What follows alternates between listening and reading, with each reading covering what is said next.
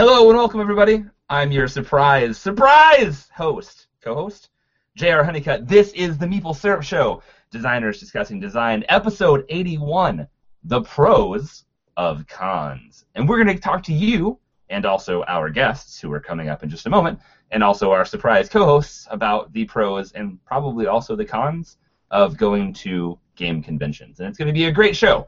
And we're super excited. So first I want to introduce to you the person here who you probably do actually recognize, which is your normal co-host, DJ Deep Six, Sin-Fong Lim. What's up, Sin? Not much. How are you, JR? Thanks for good, coming on the show and on semi-short notice. Short notice being like a week or two, and then forgetting, and then being told.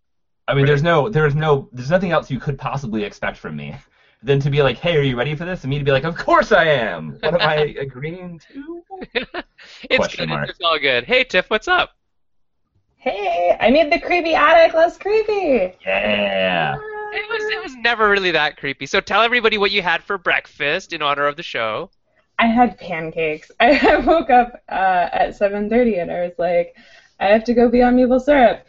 And I have a photographic memory. So immediately the image of the logo came on, and then I was like, I need pancakes. Well, I mean, who doesn't, right? Yeah. So, JR, what have you been doing in Gameland lately, sir? Tell us about your new thing. Man, it has been an absolutely insane month for gaming stuff.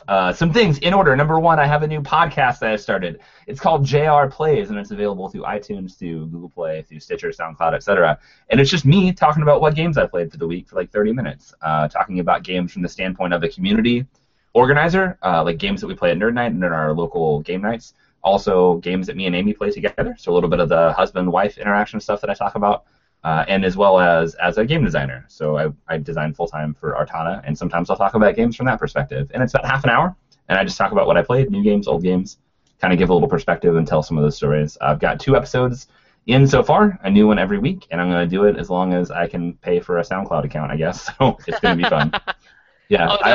That's how you're hosting it all, is SoundCloud? Yeah, cool. SoundCloud. I'll probably switch to Libsyn after talking to Jeff Engelstein.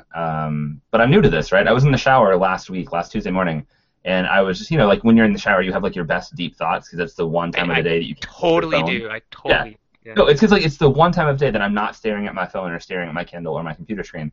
And I was like, you know what? I'm so intimidated by the idea of having a podcast, but I have so many amazing friends who have done it. Like literally everybody here has contributed to content before, and Tiffany has made her own videos for forever. I was like, you know what? I can do this. I'm going to go to my computer, and I'm going to sit down, I'm going to make a podcast, I'm going to record my first episode, and it's going to be the easiest content in the world, which is just the games that I've played for the week. And that's what I did, and it's done now. And I'm very happy with it. It's been pretty cool. So. Cool. And Tiff, are you doing anything new on the content scene? I know you're bringing stuff back. I'm bringing stuff back for the most part. The only thing that's really new that we've been doing since we got back from Gen Con, actually, is live streams every Tuesday night. Right. Yeah. Yeah, so 7:30 Pacific time, Steve and I live stream a game, and there's a poll on Twitter right now, and I'll link it in a little bit, because every week I'm too lazy to pick what I play, so I let the internet do it. That's good. So you put up your whole collection on BGG or something, and then you get votes for which game you should play? No, it's even simpler than that. Steve and I will pick, or we'll discuss, like, throughout the week, 4 different games that we want to play, and then I'll put those in a Twitter poll, and then people on Twitter just vote. So this week we went with a worker placement theme. Yep. So we have the new Agricola Family Edition, Viticulture, Caverna, and Automania.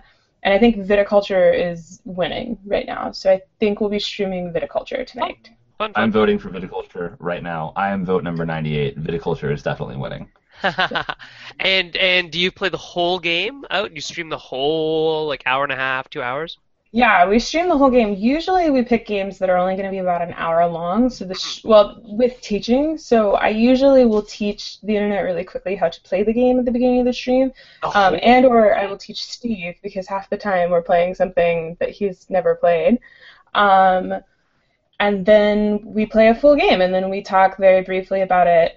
Like, not really a review, we just talk super briefly about it at the end, and then that's it. Awesome. Yep. That's really cool. And so next week on this particular show at 12 noon Eastern Standard Time, maple syrup time, that's what we call it. Hey, it's maple syrup time. That's so good. It's like peanut butter jelly time. I'm going to announce the candidate or candidates. I'm not sure yet. I haven't really decided how many I'm going to take for the Game Dojo project that I'm doing, which will be 1 or maybe 2 or maybe 4 newer designers who are unpublished and or unsigned to kind of mentor through about 8 months worth of stuff. So You're going to mentor them yourself? yeah, I'm gonna take them under my wing and kind of do what we do for the Game Artisans of Canada, but just they don't have to be a member of the Game Artisans of Canada. Can I just say, by the way, that you did some of that for me, and it was awesome. It was just the best thing. So I'm jealous of those guys. I still want to be in that position with you. Yeah, but you're published, dude. Yeah, I mean, barely. Oh, you got your finger in many pies, sir. And that was not a euphemism for anything at all. Anyway. So yeah, we're gonna get down to that next week. But this week we have two amazing guests from parts unknown. I don't know where Eric. Oh, actually, I know exactly where Eric lives. I can go to his house. We'll go ahead and put that up on Google Maps. Everyone who's watching just right. Go find Eric. No, right. We have actually. You know what? Cut us a promo for our guests there, JR. You're really good. I will do it. The panda-loving, his friends hugging, insult spewing, but very nice to you when you're viewing, coming straight from Toronto, Canada, from a high-rise 9,000 feet in the air. He is Eric Lang. What's up, Eric? Eric's not here yet. I have to bring him up, man. Oh, it's fine. Well, whatever. He'll come back. He's here! Hey, it's Eric Lang. Lang. Like flames exploding, like metal in the background. That's right. And who else do we got, JR? Oh, we've got Ben from Floodgate. Oh, this guy. No. I got this. Hold on. I'm going to turn him off so we can bring him back on. That's right. I've got this. Ready, go. Just do it. Our other guest tonight, our second guest tonight, today, 11 o'clock in the morning here in Central Time, and I think it's 4 in the morning where Tiffany is from. We have a man who has not seen Top Gun, and you need to know nothing else. Ben Harkins from Floodgate Games. I'm laughing so hard I can't hit the switch. Oh, hey, Ben, what's up? Hello. Hey. All right, so let's get this started. Today's show is not about wrestling or Top Gun, although those would be very good shows. Today's show, top? Yeah. Today's show is actually about conventions and the pros of cons. So we all know conventions cost us a lot of money to go to. And for some of us, it's all out of pocket. For some of us, we go as reps for companies or media. Some of us, it's our job to be there. But for those of us who can't get paid to be there, and it's a big price tag to go to, say, Indiana or, international to Essen, why do we go? Those are the questions we're going to ask. So we're going to start off with Ben. Ben, as a publisher, what is the most important thing about going to cons? Why do you pay the big bucks to have a booth, a minuscule booth compared to some of the other ones, at a place like Gen Con? What's the deal? Yeah, for me, I love connecting with people, and I think our hobby is such a social hobby, and it's really important to get together with your friends in person and whatnot, and being able to sort of adopt that same angle as a publisher to me is really important. And then you really get to hear people's feedback in person about our games and how we can improve and all of that. So those opportunities are, for me, kind of what I cherish about the convention experience. Okay, and how much does it cost roughly for booths at the various conventions? Is it like insanely expensive? It really depends on the size of the convention. That's the typical factor is attendance. It kind of scales non-linearly. It's so pyramidal scoring.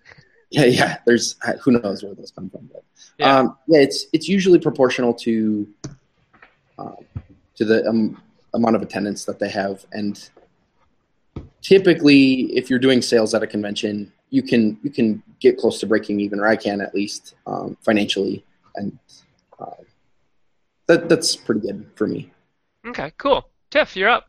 Yeah, so Eric, you are coming, or going rather, to conventions from the perspective of a publisher, usually with several titles being published or being released at the convention. What's it like for you to go to a con? Because I know whenever I see you at a convention, you're always running from like one booth to the next. It's because I'm on fire. So, I mean, I've done this a long time, and I've actually run the gamut for reasons to go to a convention. And the reason I went when I started is completely different from now. Like when I was starting out I was always going as a designer, always. But when I started out, it was like a young designer. I had a game, and I didn't know anybody, and I was really confident, as only a young designer can be. And I just wanted to show everybody.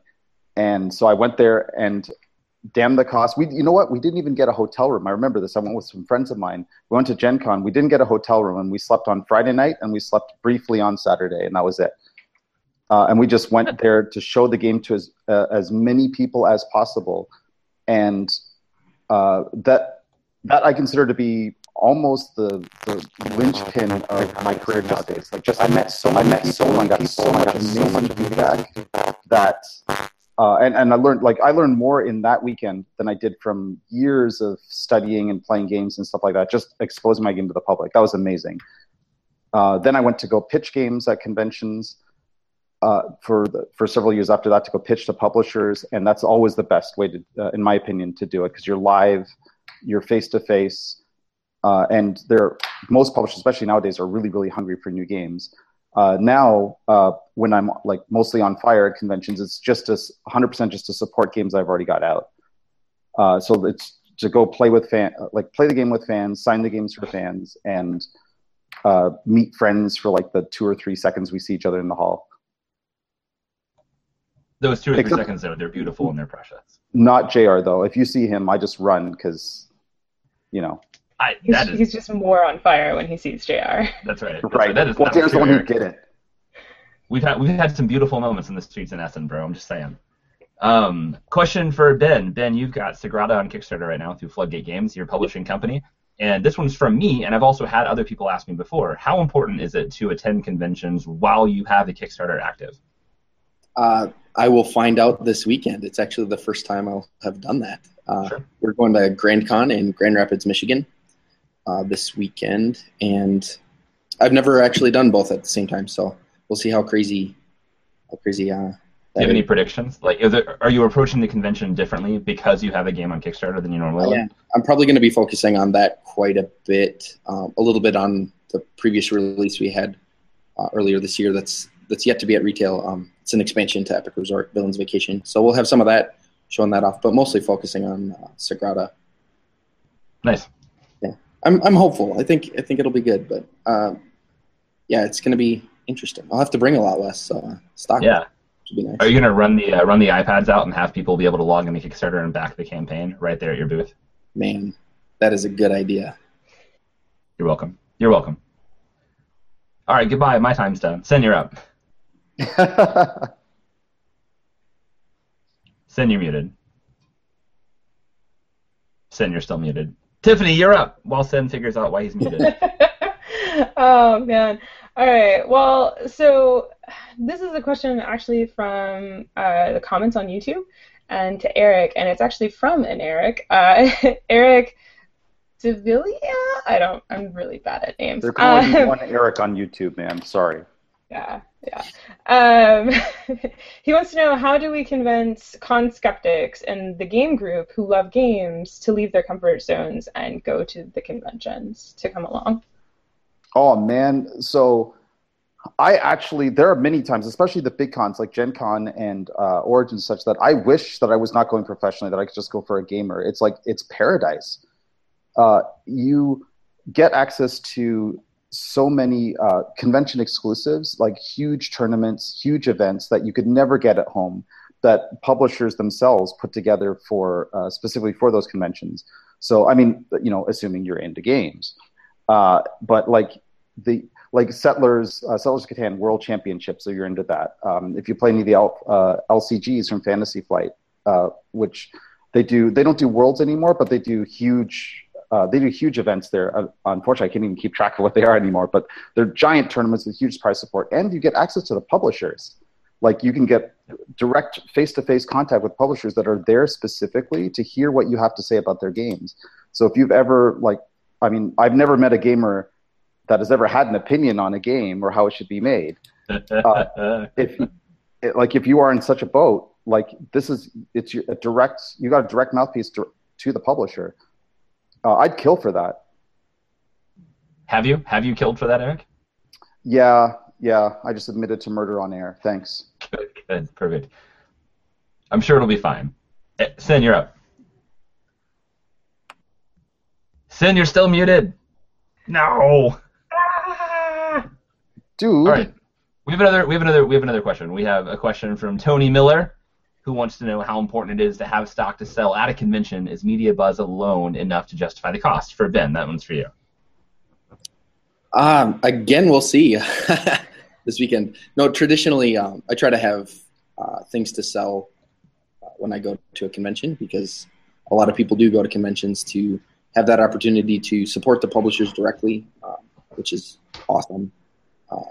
And usually to get promos and things like that, or often for me, it's just people who are discovering my company and my games for the first time. So being able to capture that moment right there is pretty crucial when you're in a position like I am with just a few titles and kind of just starting to grow early on. So I really try to make sure I have things to get in people's hands for sure.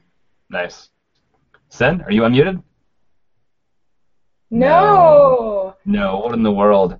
Dude. He's holding up the number one. I'm not sure what that means. Unplug your mic? Ben, I have a... Is it talking? Am I talking? Yeah! Yeah! How important is it to be heard at conventions, then? It's actually kind of important. All right, Eric, this question to you. And I know because we were running in concentric circles around each other at last Gen Con, from the same booth to the same booth, but never at the same booth. So I saw you once. But con survival tips as a designer, if you're going to be having meetings to pitch, if you're going to be demoing games that are releasing at the convention, what are your survival tips for designers out there? Survival tips. So man, you and I should just run a show on this, just about that topic. But we'll start with the obvious ones. Do your homework. Never go to a meeting with a publisher without having done extensive research on their line. Know what kind of games they make. Know what kind of games they're looking for. In my opinion, the worst thing you could do at a convention is waste a publisher's time. They're really, really busy. They're meeting with tons and tons of people. You've got 5 minutes to just wow them. And we're all gamers. Even publishers are gamers. They want to be wowed. They're looking for really cool stuff, and they want that to be yours. So look for something that's a good fit no matter what. I would say, and this is probably contrary to what a number of other designers would say, don't come with a giant big box or a big binder full of 10 to 20 games in it. Most publishers I know, that especially when I'm sitting with them, that come by and they see somebody with a binder of 10 or 20 games, they'll be like, how many of these are already with other companies, or how many of these are unsold? Most of them will be, I've actually gotten to a point where we just interrupt them and say, just show me your best one. What's your best idea? Come with maybe 3 or 4 maximum. But try, if you can, just to fit one game to one publisher. It's better to make one memorable pitch than 5 or 6 other ones, because then all they're going to otherwise they'll only remember, this guy had tons and tons of ideas, but I don't remember anything about a specific one of that, any one of them. Definitely be polite, of course, but also practice active listening as much as possible. You're there to have them ask you questions. Don't don't steamroll over them. I've been in many pitch meetings where the designer will be like, all right, I'm going to tell you about my game. It's so cool. It's so awesome. And they will talk over you for 5 minutes and leave you no room for any feedback. And the more a publisher asks you about a game and the more you're answering their questions, the more invested they're going to be in it, because they want to know more about your stuff. So don't worry about being too practiced. Don't worry about having everything laid out for you. Just pitch your thing, talk for a minute if you can, and let them ask questions. Yeah, as a follow-up to that, Eric, we had a question from YouTube, and I'm going to twist it a little bit, from MadBona1. She says it seems extremely important to target specific publishers that match the game design being pitched. It's kind of a little bit what you were talking about, but I was wondering how important is that to try and match a game to a publisher, and what resources can a designer use other than just like Googling the publisher's website to try and figure out which publisher they should pitch their game to? I mean, so you should ask Sen about this afterward too, because we might have different opinions on this. I do think it is today. It's much more important than it was before to match a game to a publisher, but it's not necessarily. So this is more art than science, and there's a really the best pitches are going to walk a tightrope. You want to look at their catalog, and that is the best resource, right? Play the games that publisher makes, and if they're even if they're a diverse, if they have a diverse catalog, they probably have a style that is some kind of identifiable style between them. So you want to give them something that does not compete with anything that's in their catalog, but rather complements it, and that's a really difficult distinction to make. And I wish I could give you more advice on that, except just to kind of hone your instinct for it. I mean.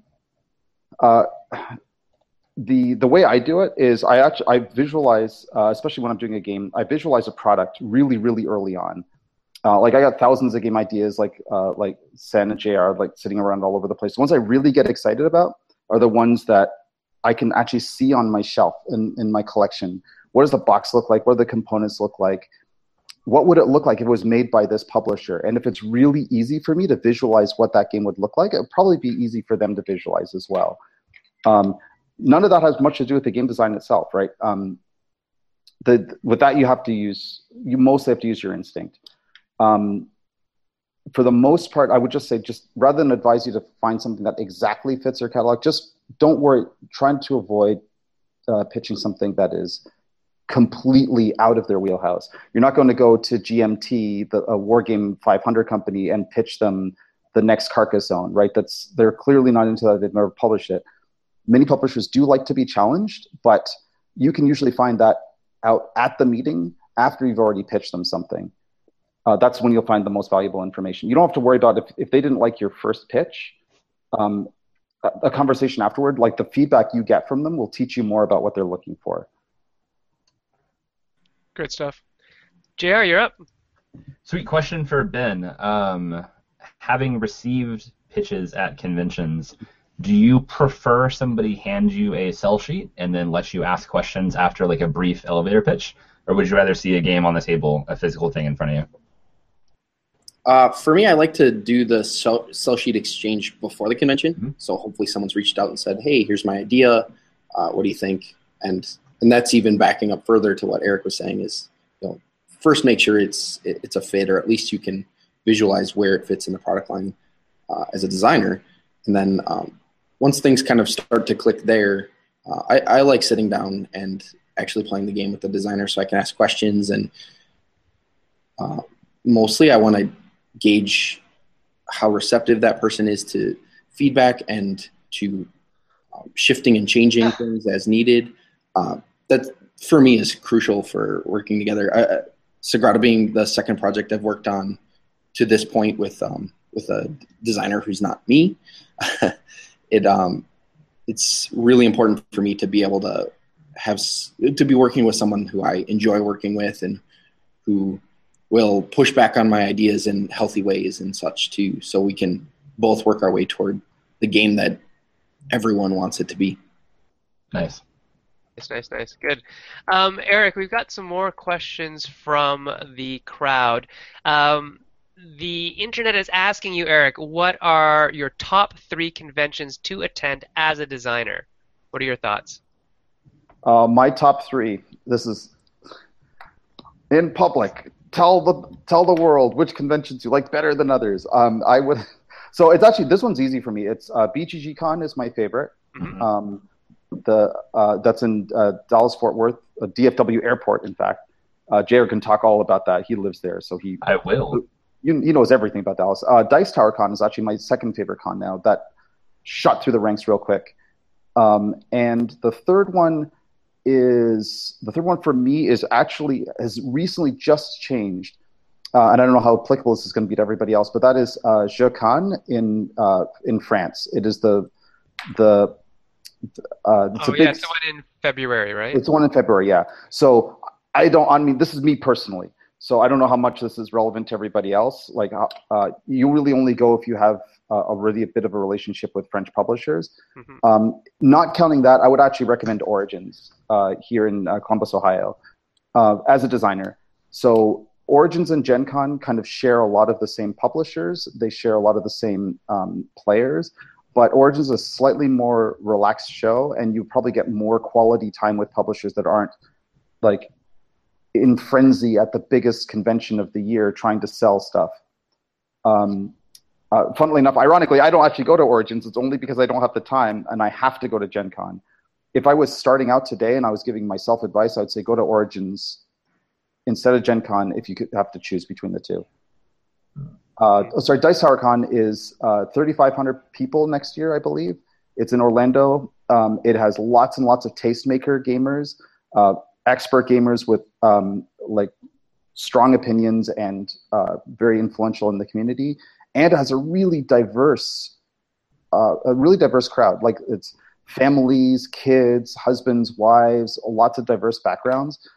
So it feels like a mainstream con, but it's a small hotel convention, and of course there's a pool and you can go swimming afterward. That's good. Oh, can I ask you a quick question about PAX Dev? Eric, you've been to PAX Dev a few times? Yeah, right? I just got back from that, actually. Yeah. Is that worth going to? Because that's the one that cuts really close to start time for class for me, and it's the one I've always wanted to go to, but it's like, I really can't afford to go the week before school starts. But yeah, that's an interesting one. So that is essentially that's a new version of GDC, Game Developers Conference, and right. But it's a black box convention. So to a degree, it is almost like a TED style presentation that is private and anybody can talk openly. It's a great show. I don't know how for you, I'm not sure how much you're going to learn at that show, but it's a great networking show if you could manage to get yourself a talk on that. So you have to submit talks for that to get accepted. And like, I've submitted, I don't know, 7 or 8 talks, and all but one got rejected. There's so many. But anyway, it's definitely worth it, but it's really, really expensive. I think it's like $400 for a badge. Yep. Yeah, that's academics. That's nothing. We're like $4,000 a ticket, right? So. That's a true fact. I mean, if you want to go to learn, yeah, absolutely. But but it's not necessarily 101. So if you know nothing about the industry and you know nothing about design, I probably wouldn't start at PAX Dev. If you've got a bit of a background and you've got the very basics covered, then it's a really good intermediate level course. Cool. You didn't mention Metatopia or Unpub, two talk East about Coast those conventions. ones. Yeah, Metatopia is my favorite convention. Sorry to other friends who host conventions, but Metatopia is a design convention hosted by the Double Exposure team in Morristown, New Jersey, every November. It's the first weekend in November this year. It is the best experience I've had 3 years in a row now. This will be the 4th year in a row, I assume, with a fantastic, fantastic group of game designers. It's a convention that does game design for LARPs, RPGs, other storytelling games, and board games. So there's a lot of different kinds of designers there, all sort of working together, and it's only like 350 people, so it's really intimate, and the hotel setup is very nice. So everyone sort of just mills around, interacts with each other, plays each other's games. It's really well run, and I've made some of my best friends there, and I've both designed, co-designed, and sold games there to publishers. It's a wonderful chance to meet people. And then, of course, Unpub, which I think everyone here has been to Unpub, is fantastic. It's an absolutely fantastic convention series in Baltimore where you show up and you just rent a table and run your games and get feedback, which is the best because getting feedback from more or less objective playtesters who don't know who you are is really useful. And then obviously there's a lot of chances to meet publishers too. So. Sorry, just to back up, JR, if you don't have a game that's ready for publishers yet, I would actually put Unpub number 1 above any of the 3 that I mentioned. Sure. The 3 I mentioned are for if you've got games that are already ready to go and you're ready to pitch. I also I can't say enough good things about Unpub. It's a ridiculously amazing show. Yeah, and if you aren't able to get to Baltimore, there are Unpub minis quite frequently on the West Coast. We had one here in Portland last weekend. There's ones in Seattle quite occasionally. I know California has a few. California has a different type of unpublished prototype convention. It's called Protospiel. And sometimes they do events that are Protospiel / Unpub, and sometimes it's just Protospiel events. So if you are on the West Coast, see if there's a Protospiel event happening here. They're very similar to Unpub. We actually have them here in the Midwest now, too. I'm to Minnesota in January. Yeah, because everybody wants to go to Minnesota in January. Oh, yeah. Eric and I we might as well just stay at home, Eric. It's cold enough. It's cold enough. I actually usually go to Minnesota in January because that's the most fruitful time for FFG's development cycle. It's so sad. Not outside. I adore that you guys are like, oh, you can go swim at a convention. It's like, guys, you can go swimming I have a pool 10 feet from me, 365 days a year that is swimmable, right? Just come down here where it's very nice all year. Anyways, go ahead. I have one thing to say, Jer. Shut up. Yes? What? No. You can't make me. You're not my real dad. We are your double dad. So Ben, tell us about. Have you been to any of the Protospiels? My company was in attendance. I wasn't able to make it personally last year, so some guys who helped me out went, and it was a really great experience for them, and the feedback was pretty great. So. We're going back again this year, but unfortunately it landed right on top of PAX South. So. Right. And I think there's a couple other things that go on in terms of game design, space things. JT from the Game Crafter does a convention in Madison. I can't remember the name of it, where it's just, it's not really, I don't think it's a Protospiel thing, but it might be linked to one. Anyways, there's a lot of cool stuff. So Unpubs are wonderful. They're great for getting the public to play your game. Protospiels are maybe like a step before an Unpub if you're just still working out the kinks in your design. It's a lot of designers at the Protospiels that will play each other's designs. And so it's kind of like the precursor to Unpub. And then from Unpub, you'd go to, something to pitch, right? So I think it has a really nice flow. And Metatopia's in there as well, where you have very design-centric conventions, very pitch-centric conventions, and then, like Eric said, if you could ever get to one that he could just relax at, that would be nice too. Ben, can you tell me about your favorite conventions to go to as a publisher? Which ones are the best bang for the buck that you've found so far? Which ones actually, treat you guys well? What's good about the different conventions that you've been to as a publisher, Ben? Oh man, it's really interesting the sort of relationship that you have with the folks who are putting on each of these conventions, because everybody runs it just a little bit differently. Pretty much every convention that we go to, everybody's really great. Gen Con, of course, is the big one. It's a lot of fun to be at, just the spectacle of everything and whatnot. It's a lot of work going there and requires quite a few people to help out to make it successful and whatnot. I can't remember who said it, but I'm going to echo BGG Con. I think that's a really fantastic convention. I like that they're really building a great community and they're growing intentionally, and that's been really nice to see from the publisher side too.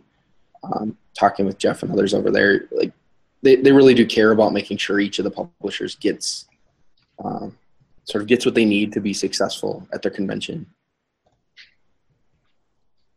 GR, what's up? Not much, man.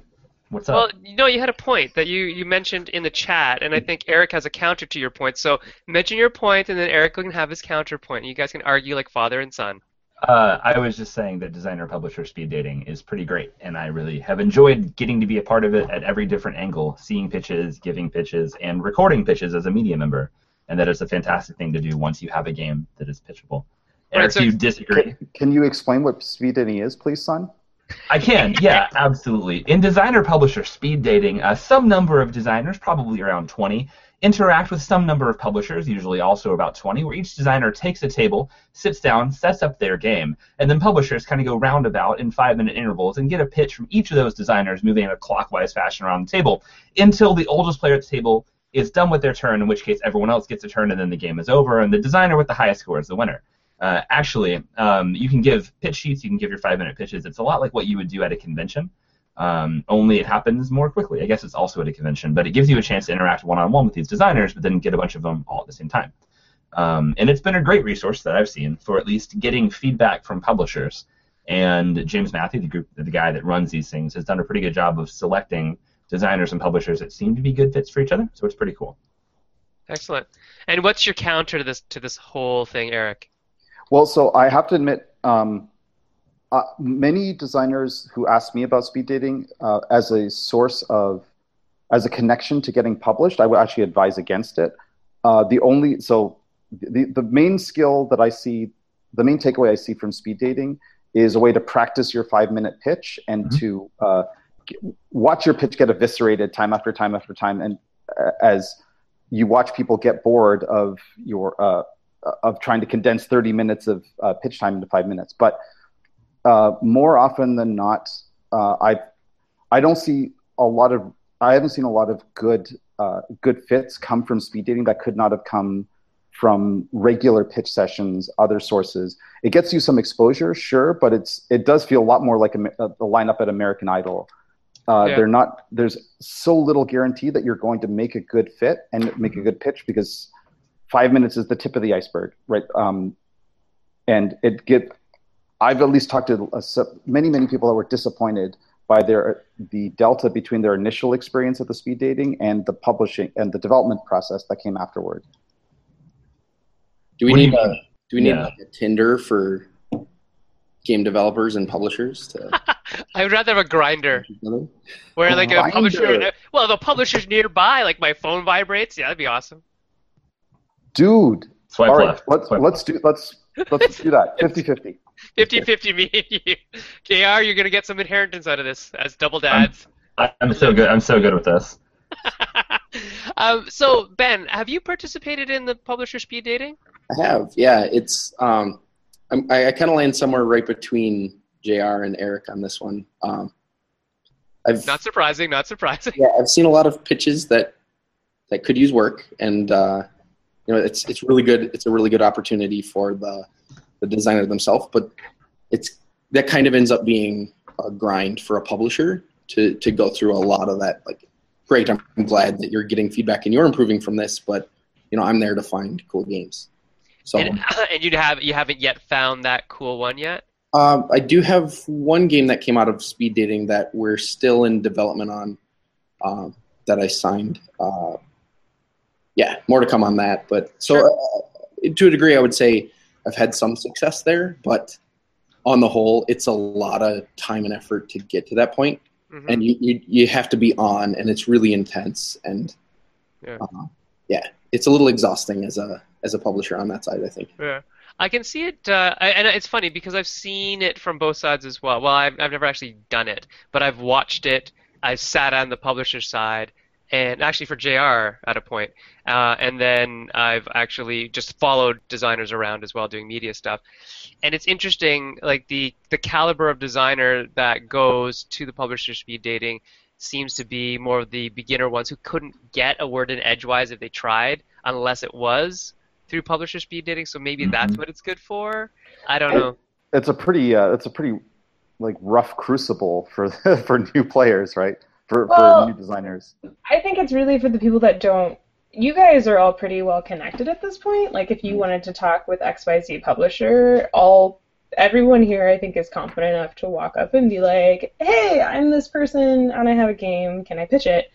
Whereas I think a lot of people that have never designed something, and maybe it's their first convention even, this is I think speed dating is a great way for them to be exposed to publishers and at least meet them and realize, they're people, like they're not big logos or something, So I think speed dating is super important for people that have had zero interaction with publishers at this point. Like, the most interaction they've ever had is just purchasing somebody's game, and they maybe don't have the confidence because they haven't hung out with people yet. So the one speed dating event I went as a media person and recorded, and a bunch of people that I was there and I was talking to, they had never been to anything before with any kind of publishers, and so for them they were very, very nervous because they were meeting these people for the first time and it was their first exposure to publishers as people. So I think it's valuable for that. Publishers are people too. That sounds like a shirt. We need to make a shirt. So there are people, and I'm not one of them, but there are people who believe that you need like permission to walk up and talk to somebody, right? You are definitely not one of those people. Correct. You don't even believe in permission for hugs. He is the biggest non-consensual hugger I think I've ever seen. He's pretty much breaking some Geneva Conventions with his hugs. I just do enjoy giving and receiving a hug, guys. Maybe the reason people think you need permission is that. I hope not. No, but like, so I came into this industry, I guess 4 years ago, and paid my way to conventions for a really long time. And what I did is I just walked up and I introduced myself to people and just got to know what they did. And I think if your perspective at a convention isn't, I want to go discover the world around me and see what's there. If your perspective is, I want to get my game made and not think about the grander area, the grander environment that you're in, then it's very difficult to go get a game made because you're not thinking about what other people need and what it is they want to create and how your game might or might not fit in with them. But also, like, if you're the kind of person who doesn't feel comfortable walking up to a stranger and introducing yourself, or walking up to somebody and initiating, like, a casual/business conversation maybe, then it can be really intimidating to go to a convention and try to find a pair, right? Like, and as it turns out, like, I did a poll with publishers. Ben, I think you responded to this one like last year, saying like, what are the biggest reasons why you wouldn't sign a game that you thought was good?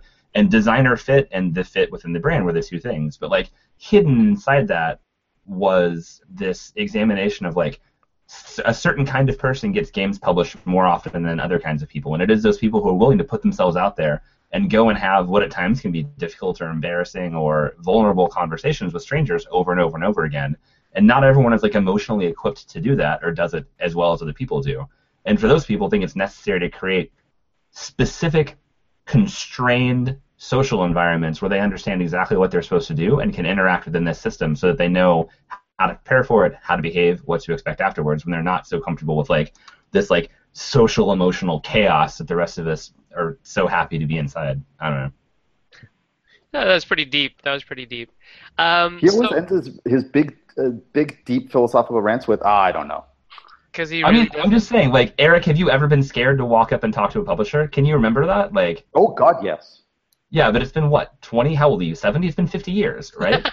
Sure, but 70 years ago there was a period where I was scared shitless to. I'm sorry.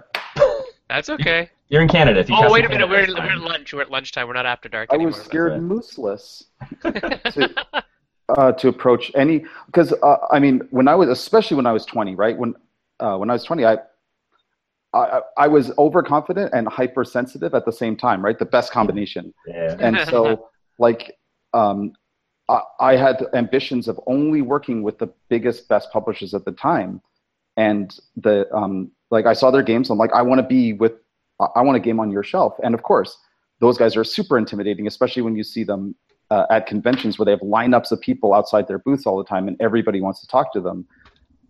If you ever want a good sense of how to get an inferiority complex, try going to approach Wizards of the Coast at Gen Con. Well, not anymore. Not anymore. But like somebody or Blizzard at E3 or something like that, and go realize like, oh wow, do these guys actually want to, like, what on earth do I have to offer these guys? Talk to me. That actually dovetails into another point, which maybe you guys will ask me about later, but I don't want to hijack the conversation. I have some advice that has nothing to do with speed dating or publisher pitching of how to get yourself at a convention, how to get yourself published. Cool. All right. Well, let's chat with Ben for a second. Ben, what advice would you give to designers, like new designers, even mature and aged designers like Eric and myself?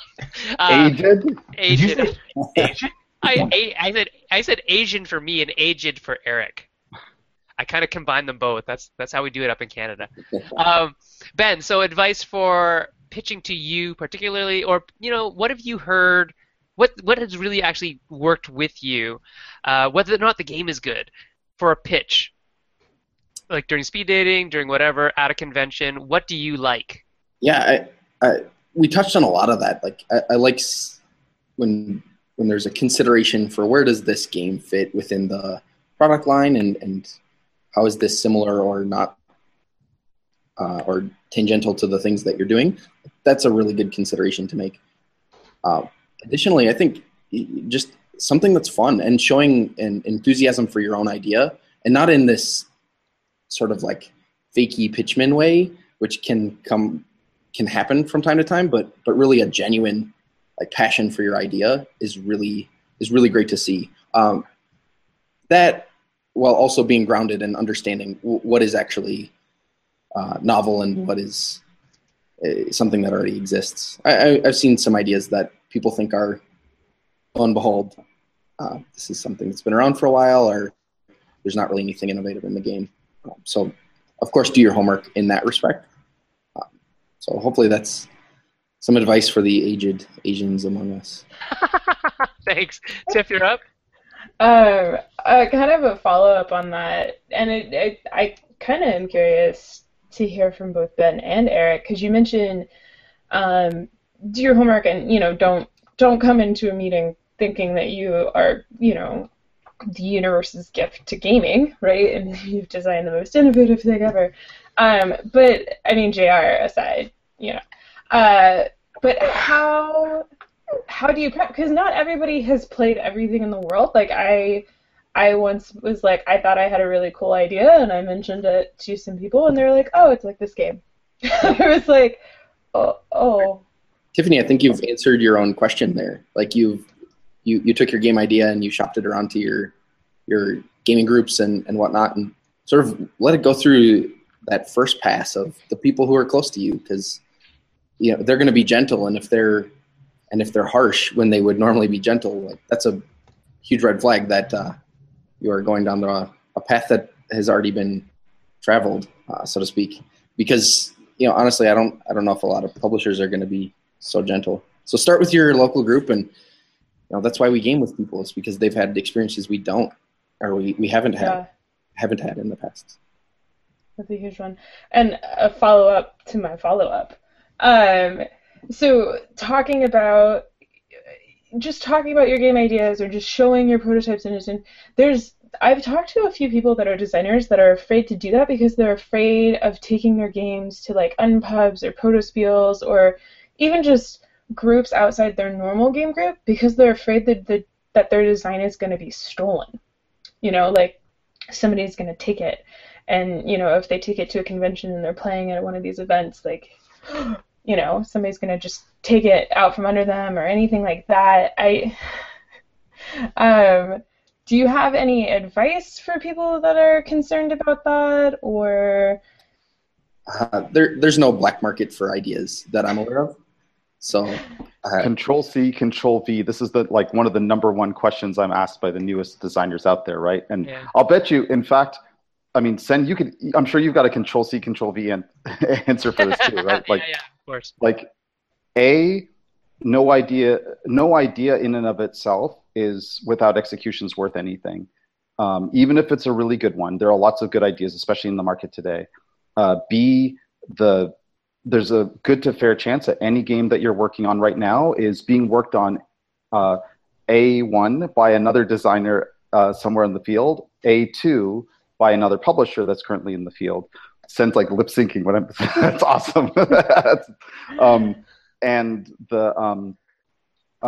And C, it doesn't matter if there are multiple ideas that are the same. Like, it's a great example. I actually at PAX this weekend, I pitched a concept to 3 different designers as a co-design thing. I was like, I have this thing that I want to do.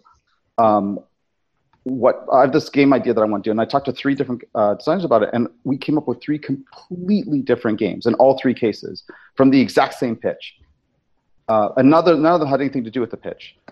So, And now what I do is I just tell other people, it's like, hey, I got this cool idea. I haven't executed on it.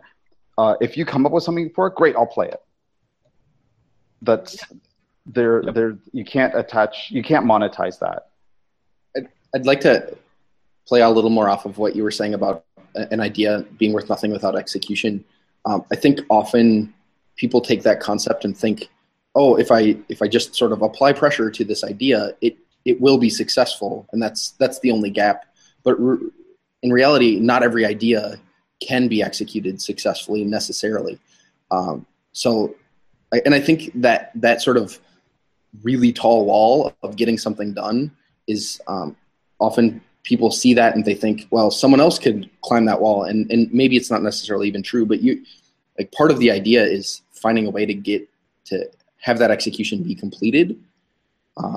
And there's a ton of challenge behind that. So it's not just grab an idea and apply pressure necessarily. There's so much creativity that goes behind it. Yeah, there's a lot of grit, a lot of resiliency, a lot of failure that happens in game design, and that's where we make our money. Honestly, it's not in that's the execution that Eric's talking about is the going through the rigmarole of failing a whole lot. And this goes to a question that Nettage Play is asking. So I'm going to ask Eric and Ben this. What kind of advice do you have for playtesters in terms of, it might be related to conventions, but it doesn't have to be, just in terms of the design and what we're talking about now and executing ideas, a playtester's role in what you do. What is it? What advice do you have for them? So your advice for playtesters in terms of what to do at conventions? Or? Well, no, the question kind of came a little bit out of left field, so I'm going to left field it for them. Right. I'm going to center it a little bit. So about in your design process, how do playtesters factor in right now, specifically with what we're talking about in terms of stealing ideas and whatnot? Do you expose? Do you let them have print and play copies? What do you do, Eric, to get your game made? Because we need playtesters, right? Oh, sure. Playtesting is, 70% of the process for me. So like my playtest nights are all of my weekly milestones. They're every milestone that I have actually, except for conventions. So like for example, today I have a playtest tonight, and the rest of my day is organized around getting my game ready for that. So playtesters, advice for playtesters. If you guys are, if you're playtesting for a designer, especially somebody like Senator myself who have been doing this for a while, just come and play, right? Just come and play and be present. And I'm going to rip off JR here because he wrote an idea down. Be honest, be kind. I actually don't even care about the kind part. Like if you're annoying and whiny and stuff like that, I don't care. Like honesty is much, much better for me. And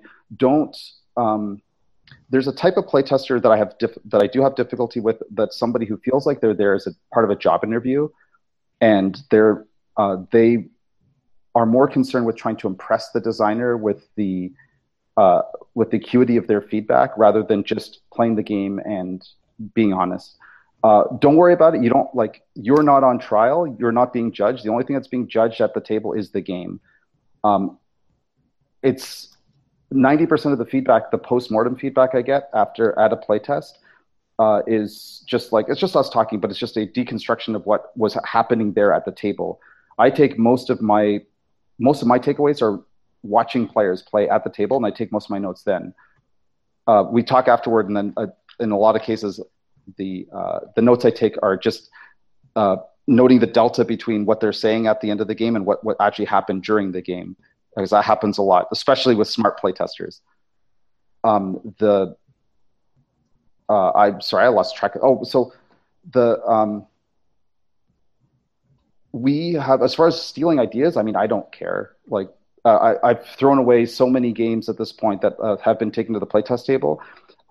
Sometimes I'll even tell a playtester, like, hey, if you're an aspiring designer, I haven't been able to do anything with this game. You want to take it? Go for it. I don't care. If you can make it work, I'll happily play it. I just maybe like an inspired by credit or something.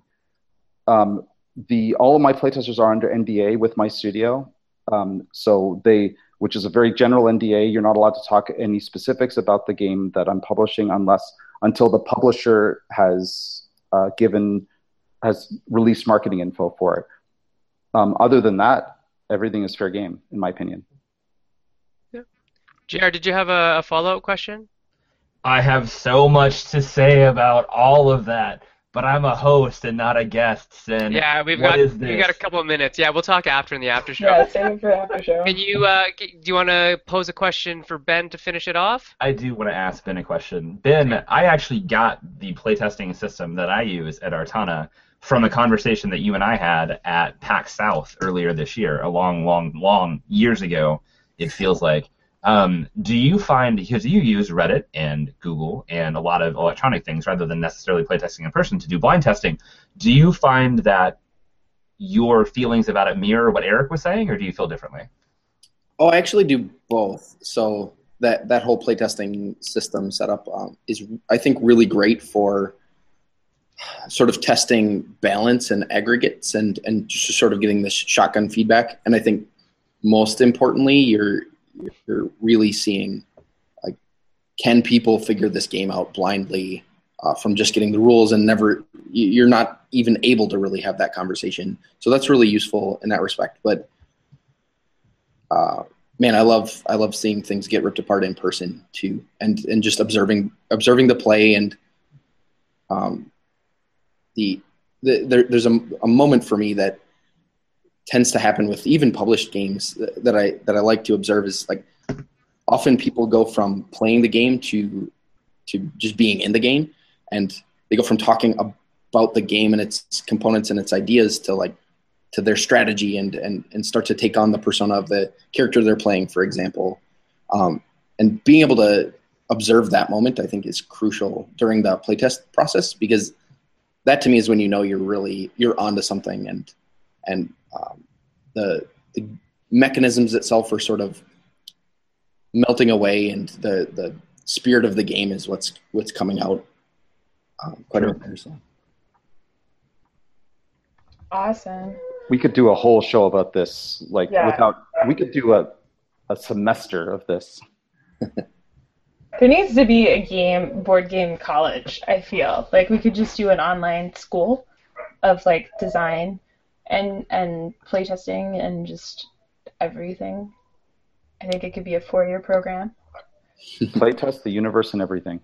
Well, people will pay $400 for 2 days of PAX Dev, right? If we just extrapolate that to the the full 200-day school year, then we've got it. Yeah. All right. Well, we got to wrap it up. We're over the hour. If you hear Xena crying in the background, I'm sorry. Steve left, so she's sad. But thank you, Ben and Eric, for being on today's episode about the pros of cons. I was wondering if we can follow it up with one last question. Try to keep it brief. But one piece of advice that you would give people that are attending a convention as a designer. Just one piece of advice. And I know we've given lots of advice. Just try and pick, like, what you feel is the most important, starting with Eric. I defer to starting to Ben. Play your game with as many people as you can. You're in a unique position where you're around a ton of people you don't normally get to see. So you're going to get new voices and new opinions, and seize that opportunity as a designer. Wow, I can't imagine much better than being able to just get a diversity of opinions. So take advantage of that. Yeah, and if you're not sure about what opportunities the convention has, ask other designers, because I know that Gen Con has the Double Exposure Playtest Hall, Origins has the Blue Noodle event, then there's Protospiels and Unpubs, and sometimes there's often, like, official Protospiels and Unpubs inside of other conventions. So just always ask other designers that have been before if you're looking for a specific, more organized event. You can also just be like, I'm going to be at this table, come play. So that's an option too. All right, Eric, you got it? All right, yeah, sure. With everything we talked about, I would say the overarching thing here is be patient, and don't fall for the trap of trying to amortize the cost of the convention among future earnings or whatever that may be. Every single convention is one tiny little piece of the puzzle of your game design career. No matter whether you got a bite, whether you got anything from publishers, you got something valuable out of that, absolutely, and it's feedback. So chances are the next great idea that you come up with is directly or indirectly tied to what you experienced at that convention, and that's it. And there's the music to say that's all the time you get. Thank you. It's like being dragged off of the Oscars, right? That's very good. Thank you again, Ben and Eric, for being on today's episode 81 of Meeple Syrup. Thank you so much, JR, for coming and being a special co-host. Next week, episode 82, we'll have Daryl back from his vacation. I'm sure he's going to tell us all about baseball that he's seeing right now. And we're also going to be talking with Isaac, I can't say your last name, Shalev, and Matt Loomis, and we're going to be talking about co-designing, which actually is something I'm very interested in because I am currently co-designing a game. So tune in next week at noon Eastern Time, 9 Pacific West Coast time. Maybe I'll bring pancakes on air next time. I don't know. We'll see. But if you want to stick around, we're going to be doing an after show with just the hosts. So Sin and JR are going to be talking. We're going to kick Eric and Ben out, and we're going to talk about them behind their backs while you watch. Yeah. Woo! But thank you for tuning in. Thank you for watching, and see you next week. Bye.